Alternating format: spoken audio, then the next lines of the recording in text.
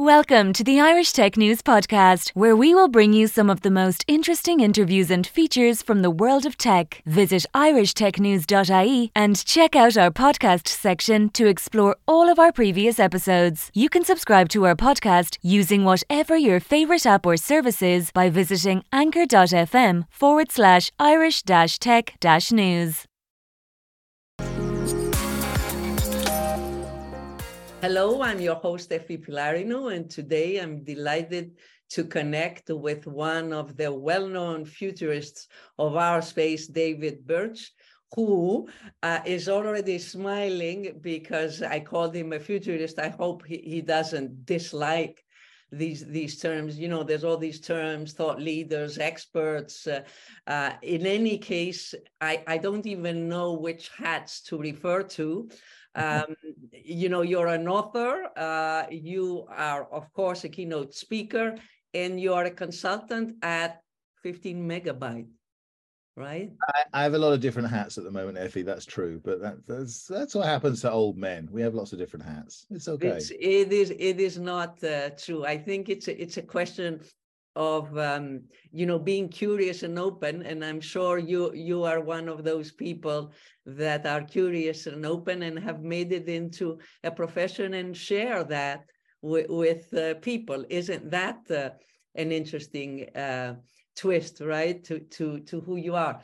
David, I mean, as you said, you wear a lot of hats. When I think of you, I think of somebody who tries to box himself into a payment thought leader because that's what people understand, but really at your heart, you go at the infrastructure level and think a lot about digital identity, which is really behind everything, I would say, you know, Web3 and, you know, everything that's going on and all the advanced technologies.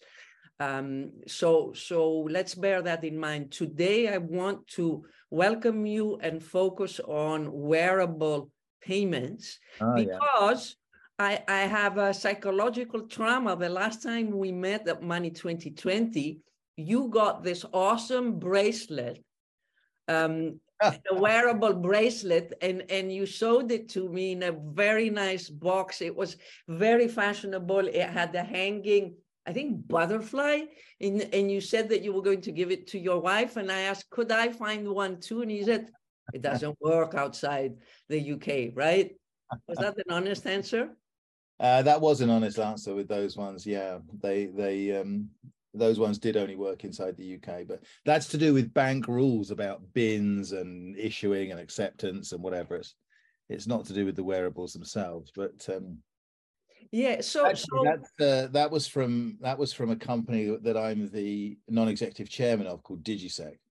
Yeah, and they've actually made some pretty interesting progress in that space.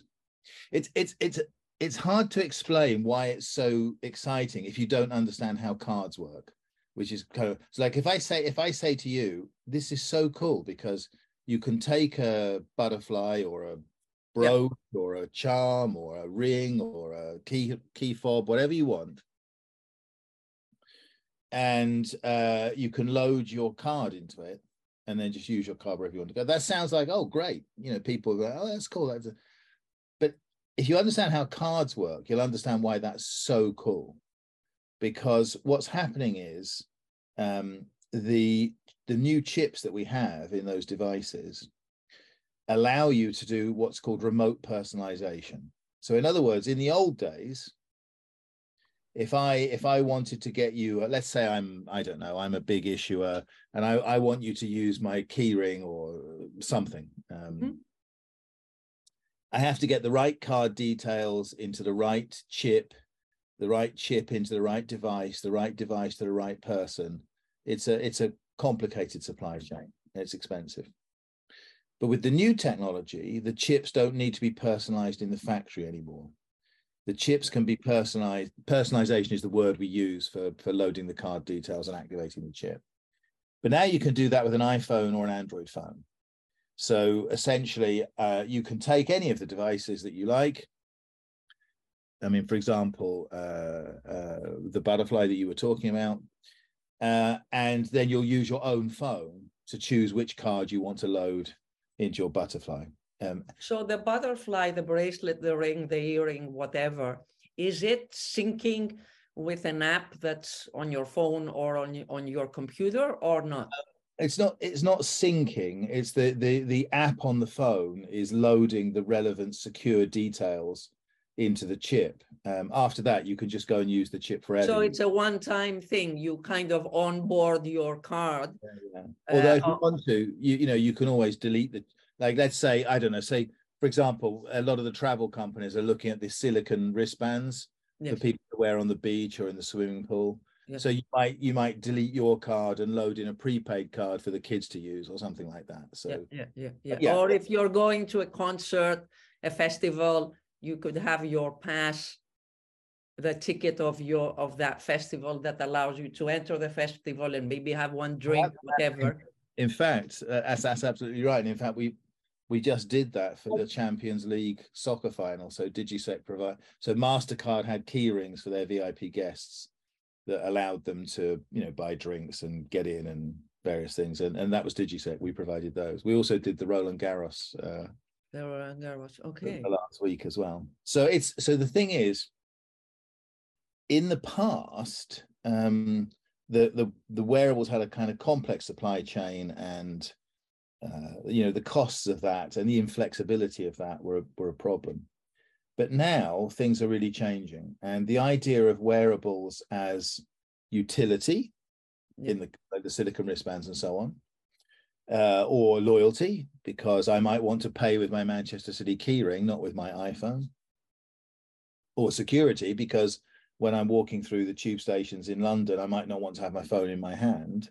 Speaking as someone who had his phone stolen in London a couple of weeks ago, I might just want to use my ring or... Well, I mean, me as a woman, with those bags that have a ton of things in them, and, you're searching for your phone amongst everything else. I would say that, to be able to pay even for a coffee without having to take out your phone from your pocket or your handbag is a convenience. But there's a couple of things that I wasn't familiar until I wanted to speak to you. So I sort of prepared to ask some semi-intelligent questions. Please. Do I understand correctly that most of these wearables, or all of them, do not need charging, whereas my phone needs charging? And, nowadays I don't take my handbag, I take my phone, but I'm worried that I might run out of battery.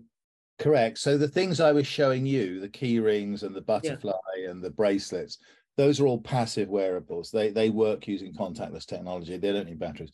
We do also support active wearables. So if you have something like, for example, let's say you have a fitness band or something that requires its own battery, we support those as well. But that most of the interest at the moment right now is actually for the passive. For the passive ones.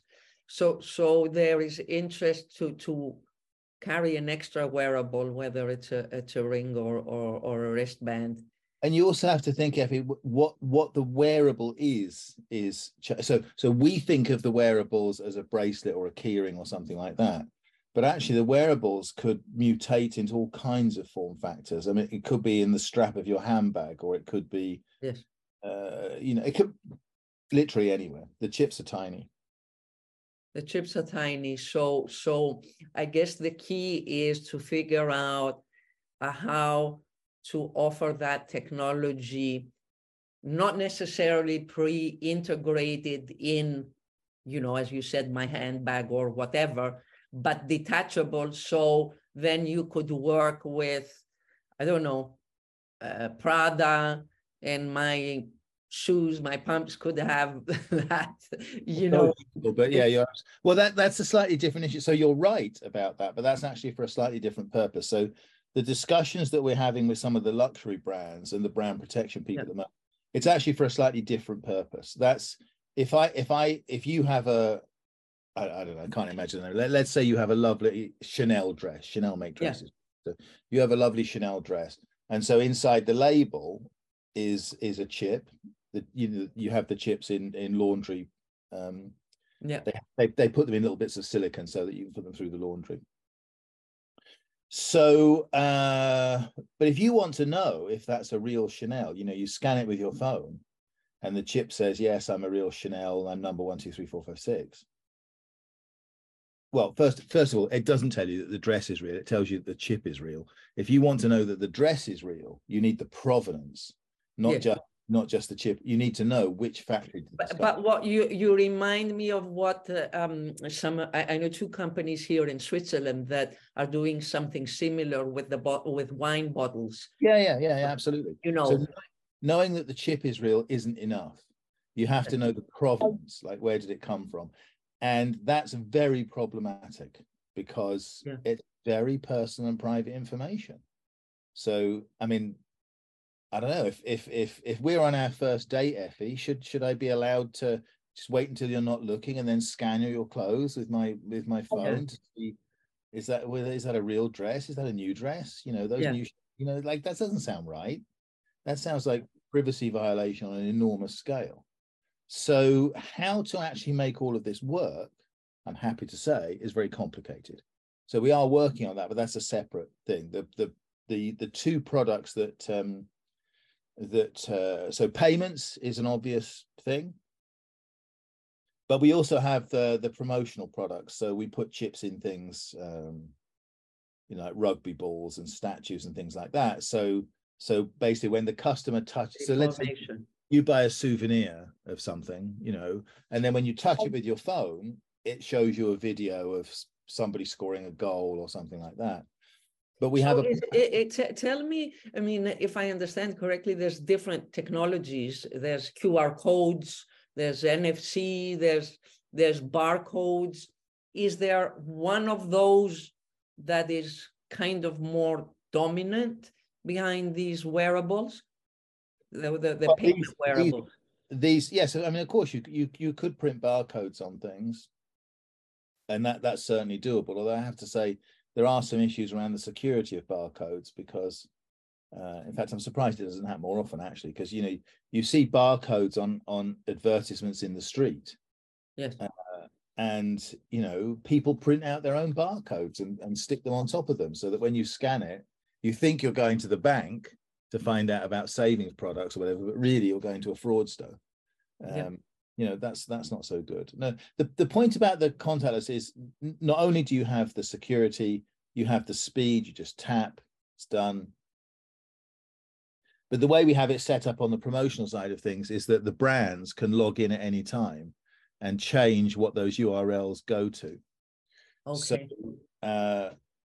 So for example, if I have my little Manchester City football, it has the chip inside it which says, yes, this is an authentic Manchester City souvenir. And when I tap it one week, I see this goal. When I tap it the next week, I see another goal, because the brand can log in at any time and change the redirection. So so at the moment, those are the sort of two main areas, and the provenance and brand protection.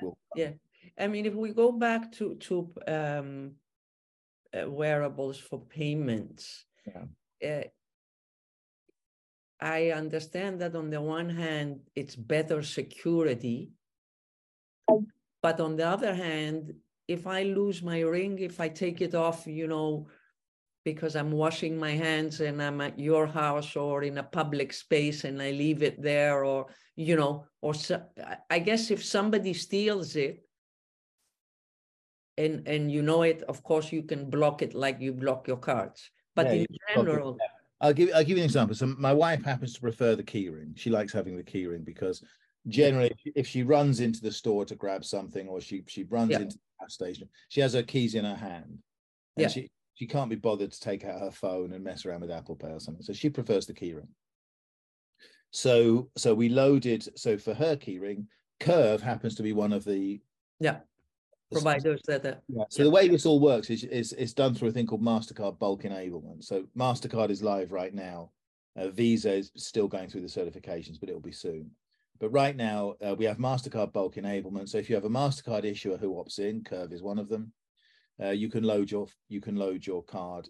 So she loaded her Curve card into her keyring, and then she maps her curve card to, actually in her case, to her John Lewis MasterCard. So when she pays with her keyring, she's paying with her John Lewis MasterCard. Yeah, works perfectly. If she gets bored with that, she can change it to another card. but if somebody steals the key ring, what happens? Then on the app, you just turn off the curve card. You turn off the curve function. How big is this market, David? And when we size it, are we looking at how many wearable units are sold or what is processed through them? Well, I mean, what we're interested in this context is selling units, and personalization goes with them. I mean, I've seen various predictions. I saw a thing from MasterCard a couple of years ago. Actually, I think I saw some projections from Discover as well, pointing towards a pretty sizable market. But it's a lot of different markets. Very fragmented, right? Yeah, because for example, somebody like me, I might have my cards in my pocket. I've got Apple Pay, but then I have my Manchester City keyring, which is what I use to pay for things. And maybe I have a silicone wristband, which is what I use if I'm going to go. I mean, this is a hypothetical example. If I was to go to the gym, there's a spate in London. There's been a spate of mobile phones being stolen from gyms. So if you want to pay for something at the gym, a silicone wristband might be a better option. So then, I know if I go on holiday, I might get a different one. So. But what I'm very curious about is Terry Smith, who was one of the founders of DigiSec. She says, it's about the transition from utility to fashion. To fashion. The fact that if you go to a nightclub, you might want to have a particular bracelet. If you're going shopping, you might want to have a charm. Yes. And like changing our thinking so that these things are seen as fashion rather than utility. I think that's really very interesting, and that opens stuff up, because I mean, some of the watches that have these chips built into them are quite expensive, and it's not my thing personally, but I can sort of understand why people, if you're going on an evening out, you might want a particular watch, and the transition to fashion is amazing. Is amazing. And it seems to me that it's a bit, it depends on the regions, what are the trends, the cultural trends, whether it's the teenagers or the social trends, entertainment trends, dress trends, and all those trends affect how people, and I'm honestly, I'm not a great expert on this, but yeah, but the fragmentation that we spoke about, to me, is quite remarkable, because you're talking about the providers of the technology, but on the other hand, the distributors are mostly banks or financial services providers right now. So, as you said, you might have an account with Barclays, or I might have with UBS, and then that bank gives me a ring if I want it, right? It's more about that, and there's a lot of fragmentation, because if I get my ring from Barclays, it's not going to work with anything else, right? I don't quite envisage it developing in that direction. I mean, what I hope is that, whenever you go and buy a Prada bracelet, it has a chip inside it. And if you decide to load your MasterCard into it, great. If you don't feel like loading your MasterCard into it, so what? Yeah, I understand. But where are we at now? Well, it's in the very early stages. I mean, you saw some of the pretty things that the designers have already put together. I think as those, because the luxury brands obviously are interested in the chips for brand protection as well as for the utility and functionality. And actually, the very luxury brands, and this is a very interesting topic. It's a very interesting topic. So look, if you take the view that these things are purely utility and purely for payments, that would take you down one market, which you understand. Yeah. If you see these things as a platform, like making things intelligent, that opens up some different directions. I just read yesterday about one of the luxury brands selling NFTs for whatever it was, I can't remember, $50,000 or something like this. And so the idea that the chip that's in your bracelet or shoes or something is actually connected to an NFT, which has some kind of functionality because you own it, you control it. That's really, and we really don't know where that kind of thing's going to go. It's in its very early stages. So I think it's this mental shift. We go from seeing these things as utility to seeing them as being fashion. And then we go from seeing them as fashion things for payments to intelligent objects which connect into a wider world. And the ability to do this all using passive connections and contactless is really pretty enabling. And right now we are stuck with our smartphones in that world, right? Which is something between technology and fashion statement, in terms of, you know, what phone you carry and how you carry it, what case do you have it hanging, the bags that have the special pockets and so on. David, with are you in Apple? I still have from like 2008, 9, something I can't even remember. I have a couple of Thomas Pink shirts. Thomas Pink began to make shirts that had slots in the cuffs for you to put your contactless cards in, so you could pay with, you know, without a wallet. I still have those. I love those. Yeah. So I mean, you know, the fashion people, you know, they'll experiment with these things if we put them in front of them. Yeah. You know, here a Swatch in Switzerland was the first watch provider to connect a watch with the internet, and that was in 2004. Yes. And the model that they did that was called the paparazzi. Isn't that interesting, right? I mean, in a country that there's no paparazzi, and you know, the connection with the internet was considered that it's like bringing, you know, somebody to sort of see your life, or you have access to that. And here we are 20 years later with this sort of development, as you said, of, you know, the wearables and the NFTs sort of, and the Internet of Things interacting. And the Internet of Things, not only the physical things, but the software things too. That's right? Exactly. Because this could give you access to, you know, logins or whatever. Well, certainly the idea that, you know, you could let's say, I mean, assuming we deal with all of the privacy issues and access management and so on, the idea that, you know, you walk in, you can take your phone and touch a handbag, and it takes you to the NFT of it in the online space. What you would do with this, I have no idea, but I don't collect handbags, so it's outside my But this connection between the physical and the virtual world is really rather interesting. Yeah, and especially now with the Apple Vision Pro. We're not going to go there, but that's going to go in interesting directions, obviously. That's going to go in an interesting direction. I mentioned the Apple Vision Pro because during all the announcements from Apple, obviously that took, you know, 95% of the media and our attention. But apparently there was an announcement that on the Apple phones in the US, businesses now can verify the ID of users through their phone. But I mean, we knew that in certain states it's the driver's license, but they just need another iPhone to do that verification, and they just get exactly what they need, like that you're over 18, you know, to buy the alcohol or whatever it is, that you have a ticket, and they don't store the information. That's what they say. I need to send it to you so you read it. I don't think that the media are really reporting the details, but it's interesting because it hasn't gotten a lot of, you know, attention.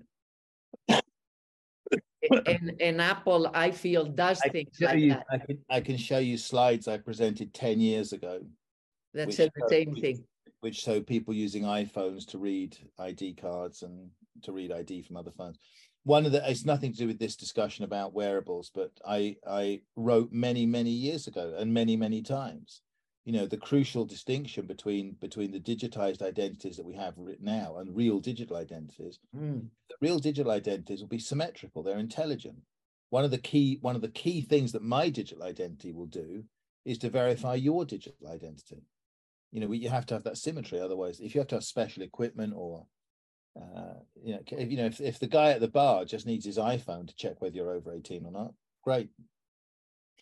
Yeah. But the question again is a privacy. In any case, let's return to our wearable data.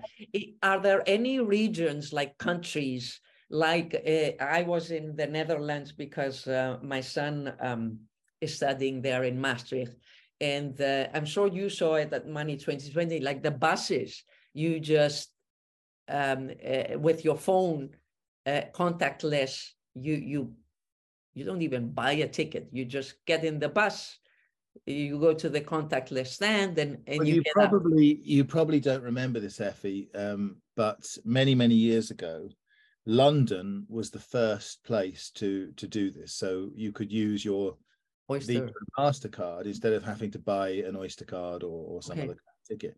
And Consult Hyperion, which was the consulting company that I helped to found, it was Consult Hyperion who were chosen by Transport for London to be the consultants for that project. We worked on that for 4.5 years. So one of the reasons why I just I feel anywhere I go in the world where you could just use your Visa and MasterCard now instead of having to buy a ticket, I feel this strange sense of pride that we helped. And London was the case that a lot of the other transit authorities looked to. Once London had done it, everybody else realized they could do it too. So it's fantastic. Yes, it is fantastic. How isn't that going to sort of help the wearable payment market? Yeah, I mean, I if I'm in London during the day, I have a ring, and I use my ring for getting on the subway and buying cups of coffee and stuff like that. I can leave my phone in my pocket. Yeah, but I don't see, or you don't see, the adoption is not there. It's really early. It's really early, yeah. But that's it's really early because I said in the past the supply chain was complicated, but now you'll be able to distribute anything with these chips in, and then personalize it yourself using your phone. That completely changes the market.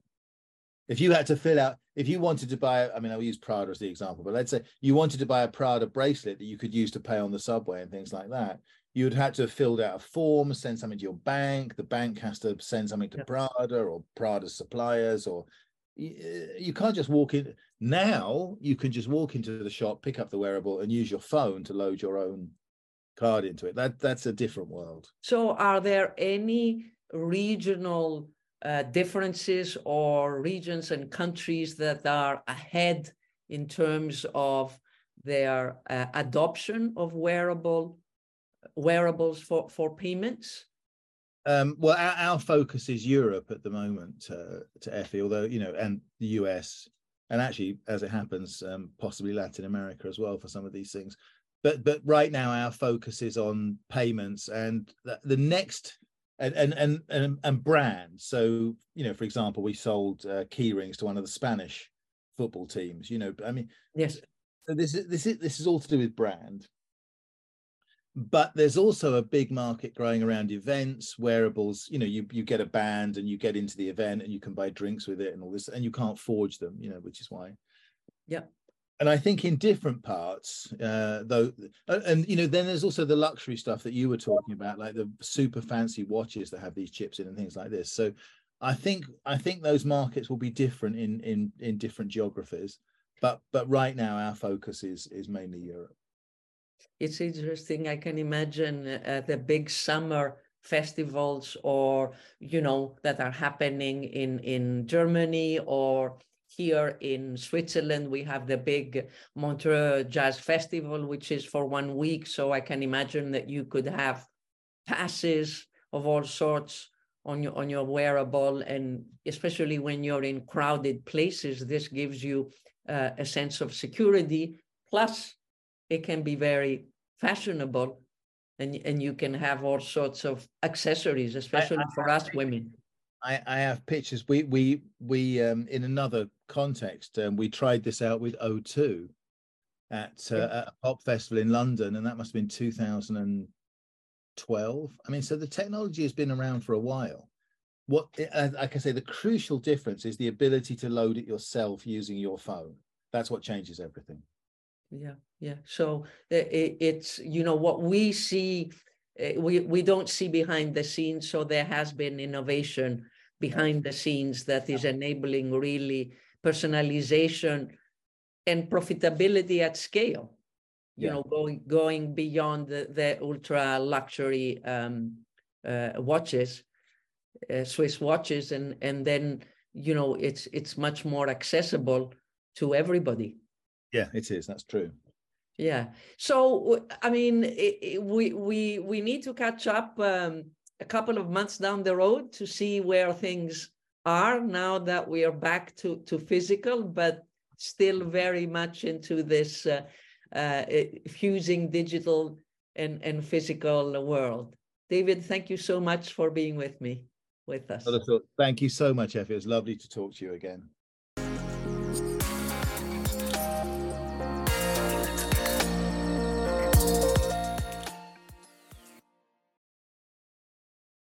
Thank you for listening to the latest Irish Tech News podcast. Check back every day for the latest episode. You can follow us on Twitter @Irish_Tech News, on Facebook, facebook.com/Irish Tech News, on LinkedIn, linkedin.com/Irish-Tech-News, on Instagram, instagram.com/Irish Tech News.ie, and on TikTok, tiktok.com/@Irish Tech News.